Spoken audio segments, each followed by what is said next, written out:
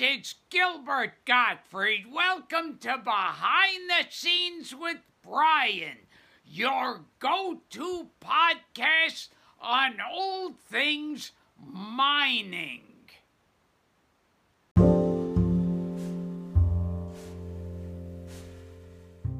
Welcome to Behind the Scenes with Brian, the podcast covering everything from engineering, mining, and mine waste management to whatever else may be on our minds. Pop in your headphones and don't forget to rate, subscribe, and share. And now, here is your host, Brian Ulrich.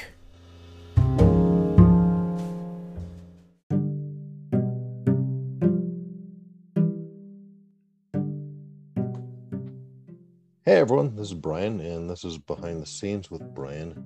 And today I am joined by a guest who wrote a pretty interesting article recently that kind of captured my attention.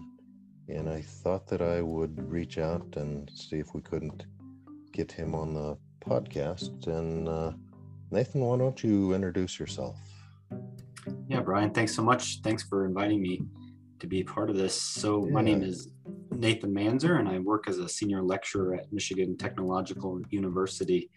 And my home department is in geological and mining engineering, but I do quite a few different things at the university in terms of working with the first year engineering program, as well as just the general administration of students in the geological and mining engineering pathway.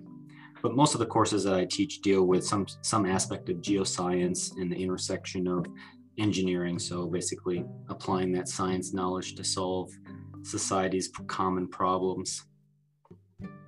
Oh, okay. Why don't you back up just a little bit and tell us a bit about your developmental years and your college career? Yeah, so I actually am working at my alma mater at Michigan Tech. So I basically, I guess it was my late teen years, I had some experiences in the high school level with earth sciences and geography, and I kind of knew that field or that discipline was for me, and so I sought out universities that were close by me in northeastern Wisconsin that had kind of this engineering overlap with geosciences, and that's where I came across mining engineering as a possible pathway. And so at the age of 18 or 19, I kind of knew that mining and the mining world was something that interested me. The large scale aspects of the problems that are being solved was really interesting. And so I pursued my bachelor's in engineering from Michigan Tech. And then in that process, I kind of developed a secondary admiration for this idea of sustainability and basically mining's impact on the environment and how there has to be a way to problem solve that aspect as well. And so I kind of went down this pathway of the extraction sciences, the extraction industry, but trying to do this in the lowest impact possible. And so that really got me through into my first industrial job out of college, working for construction and aggregate producers. Okay, yeah. Yeah. So Michigan Tech is on about the northernmost part of the UP in Michigan that you can get. Do you know how and why it got put there? Yeah, so the city that Michigan Tech is located in, Houghton, Michigan, basically part of its industrial heritage dealt with the extraction of native copper. And so due to the ancient geologic processes that happened locally around here, copper actually formed in an elemental form, and so it was able to be extracted from the earth in very simple but energy intensive processing. We could basically get raw copper material that could be used to fuel the Industrial Revolution. And so the whole area here, kind of in the Upper Peninsula, what we have this occurring deposit of native copper, which basically put this local city on the map in many ways, and then the persistence of the ore body kind of initiated the start of a college for mining locally here. Yeah, interesting. And so you earned your PhD from Michigan Tech as well? No, so at one point, after about 7 years in industry, I had failed to make that connection to the environmental side of things, and it was kind of calling to me still. And so I made the choice to go back into graduate school from industry, kind of leaving the industry aspect behind. And I went strictly right into an environmental engineering program. And it was a really great opportunity. Actually, it was in conjunction with the Masters International program with the United States Peace Corps. And so for part of that experience, I was able to go serve as a Peace Corps volunteer in Mexico, working with communities there related to natural resource management work.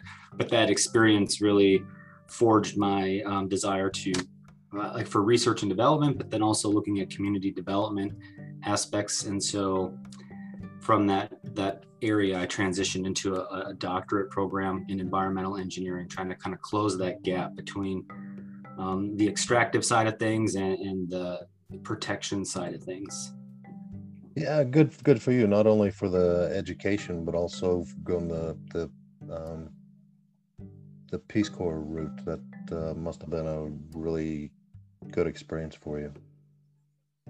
Yeah, Mexico is an amazing place, not only culturally, but biodiversity as well. If you're looking for destinations where you only have to travel, maybe half a day, you can encounter very unique biodiversity and ecosystems. Yeah, for sure. I've spent quite a bit of time in the mining hubs of Mexico, mostly in the northern half of the country, I would say. Oh, yeah. Yeah. So this recent article that you had published, the title of it's an algorithm for demonstrating the social license to operate. And that really reached out to me because it doesn't seem like something you should be able to automate. And so Right. it intrigued me. So how did you come across the idea for this? What was the seeds of this idea?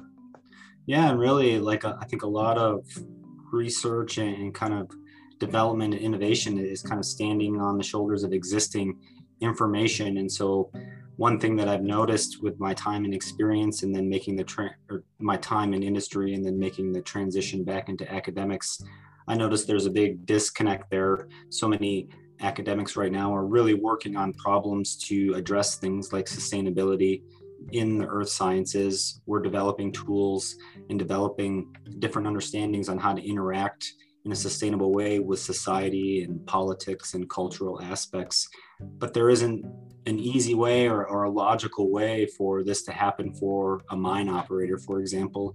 And my motivation, I don't think, was maybe for the largest mine operators in the world. I think they have all the resources in the world, quite literally, to develop their social license. But it's the smaller companies that may not have the resources or just see the connection between data that they're already collecting as part of their typical management cycle and how that data can be shown or used to say, hey, we're operating in a socially responsible way. You should develop trust with us. And I feel helping those companies make the connection with the public is really important. I don't think mining is going anywhere for the future, right? The demand for minerals and resources is only increasing.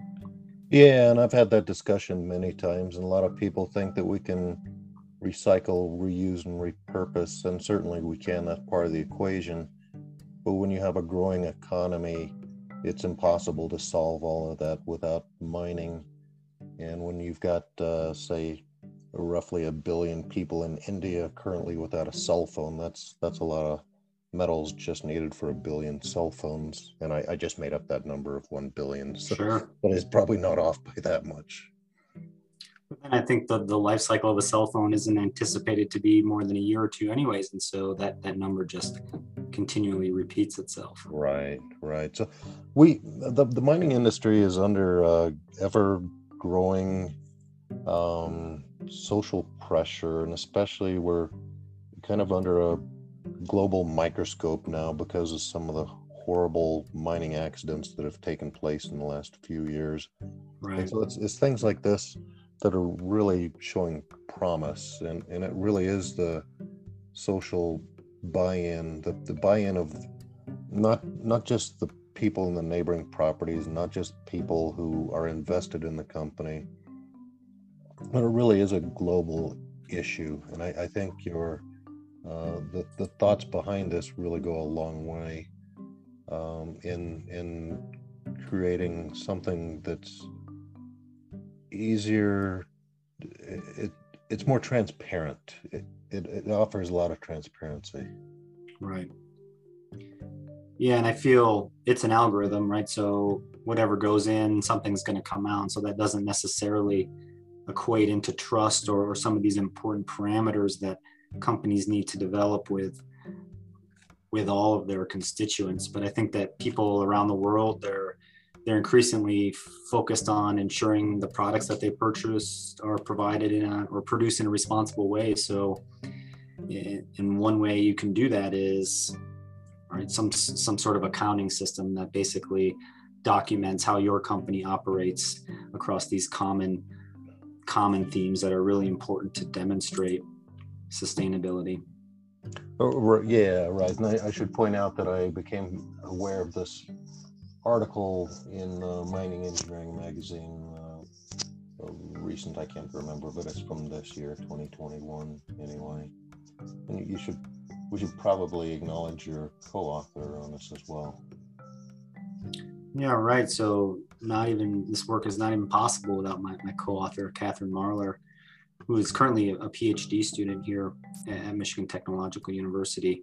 She's actually doing some really interesting work right now. So her focus is in the geological engineering side of things, and using remote sensing aspects to basically understand tailings impoundment failures, and using those sensing techniques to basically develop early warning systems. Yeah, fantastic. And Nathan, could you just describe in a nutshell how the algorithm works? Yeah, so essentially you basically have about 16 different categories that the company or the 16 different indicators that the company would collect data on. These indicators are all wrapped into 3 themes, either social, ethics, or environmental aspects of sustainability. And then based upon the values that they select for these particular arguments, you'll get a basic score. And this score then can be used to compare against basically benchmarks of an existing mine, or if you have large mining company with several operations in it, this algorithm can be used to show that operation X performs at a more corporate, socially responsible level than operation Y does. And so basically these 16 indicators that range from things like how well do you train your workforce, to how much of the local materials that go into the mine site are locally produced, and then even things as obvious as water consumption and energy consumption. So all these little different nuggets of information are brought together into a corporate social responsibility index score that can be used to evaluate any project against an existing benchmark, essentially.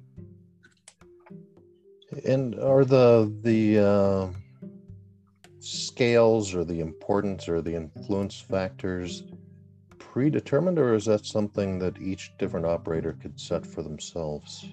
Yeah, right, exactly. So for the algorithm to work, you basically have to assign a system of weights in terms of what's important to your operation or what's important to your management goals. And so those are basically not set in stone. So those are something that the management team themselves or the user of the algorithm would have to sit down and basically rationalize what are acceptable weights for you or for your operation. That makes a lot of sense, because some of the impacts or indicators, I guess, would be influenced regionally differently than from region to region anyway. They'd be weighed differently by society. Yeah, definitely. I think the local context there, that's how you basically can adapt this algorithm to any scenario without a predetermined weighting system. Yeah. It does require some work up front then for the user. Right. And in some ways, this reminds me of a multiple accounts analysis, which is also used to sort through complicated alternatives to rank and score, and to be able to find what are the most suitable options for whatever you're looking at. Usually we're looking at places to put tailings, and so Sure. we'd have things in the indicators like environmental costs and things like that. And so it does seem to have some similarities to that. Yeah, I really do feel it's mostly an evidence-based procedure to say yes or no. We demonstrate social responsibility, and maybe it's not good for demonstrating this year, but maybe some changes in the organization or focusing on some of these key indicators in improving that score over time can be all the difference between being able to demonstrate that you're socially responsible as opposed to just saying that you are. Right. So what is your plan to try to get this into popular use now? Yeah, and so from my perspective, I deploy it in the courses that I teach. So one of the courses that our sophomore engineering students take is basically this overlap of mining systems and then how those systems impact everything outside of the technical world. And so I'll use this framework as an assignment to basically help those students visualize this algorithm, but then also put it into action. So they'll physically construct in a spreadsheet or some sort of problem solving tool. They'll create a program where the score could be calculated. And so part of the approach is training the newest engineers, the engineers that are going out into the field within the next 3 to 5 years, right? Arming them with these tools so that once they get into that decision-making aspect of the workforce, maybe some of this will surface again. And then mechanisms like the journal, right? That's our best way to kind of get it out to industry folks. Yeah. Hopefully, when conferences start happening live again, although the remote ones have been pretty interesting and helpful, hopefully you can take this out to some of the conferences and present this. Yeah, definitely. That's a great idea. Yeah, I think it's something that should get a little bit of traction if it's said enough times and in the right places. Yeah, definitely. Yeah. Well, Nathan, you've one of the reasons that I have this podcast is make me a little bit smarter, and it feels like you've made me a little bit smarter already today. So I appreciate that. Yeah, great. Yeah, and it's been great catching up with you and understanding the outcomes of this process. I think it can be really useful. So if somebody wanted to try to figure out how to run this, what would they do? Would they reach out to you or to Catherine, or what's the best step for them? Yeah, definitely. They could reach out directly to me at the email provided in the article itself, and we may be able to provide that as well. And so what happens is we have working spreadsheets or Excel-based spreadsheets of this algorithm already set up and ready to go. So it could be just as easy as sending them that Excel file, or if they've attempted to build one themselves. We love critiquing those and helping people make their files run better. So that's great. That's great. Okay. Well, I think we've covered all the questions that I've had. Did you have anything else to add? No, I don't myself. I think it's just important to stress the fact, right, that mining is a permanent part of the economy, and we need to figure out these zero impact ways for extraction, and it's possible, right? I think mines, they deplete themselves, but the industry itself, it's always innovating on itself. So finding that next innovation step is critical, and we can't just continue to feel that the old methods are the way to move forward in terms of extraction and beneficiation and things like that. I think the horizon with microorganisms is expanding all the time. Yeah, that's great advice and a really good takeaway too. We can't keep doing the things that we've been doing for the last 100 years and expect that we'll be given our social licenses for the next 100 years. Right. Oh, constantly re-earning that. Right. Yep. Always constantly improving. Yep. That's very good. Nathan, I really appreciate your time today. And maybe I should just have another couple of questions for you. The pandemic has been upsetting to a lot of educational systems, and a lot of people are doing remote learning. Is that mostly what you're doing at Michigan Tech, is remote learning? Yeah, and so at this point, we're kind of in a hybrid model right now. We're being as flexible as we can with students, and so as long as the class permits some level of accommodation, the student has the choice to be in person or remote. But when it started initially, we were all in a remote context, and it's challenging about 50% of the time, I would say, because some classes are lecture based and those transition really easily, but other ones there's a lot of hands-on problem solving techniques that are solved. Even just learning how to use a computer and new software has been challenging. Yeah, and of course some of the labs would be essentially impossible.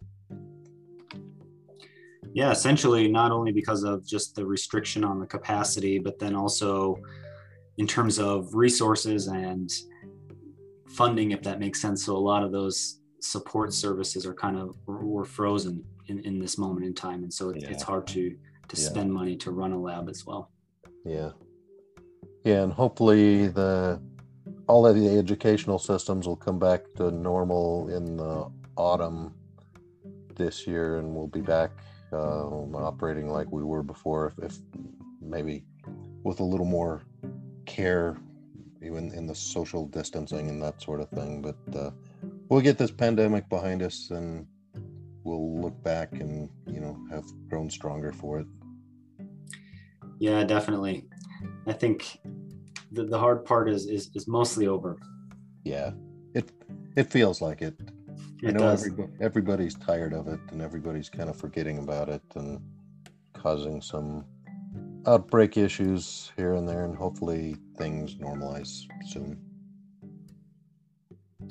Yeah, good hope. Yep. Yeah. All right, well, Nathan, I appreciate it, and I will let you go for now, but hope you have a great day, and I hope the rest of the semester goes well for you, and I hope you have some enjoyable spring-like weather up there. Yeah, thanks so much, Brian. It was great talking to you today. You too. Thanks, Nathan. Bye now.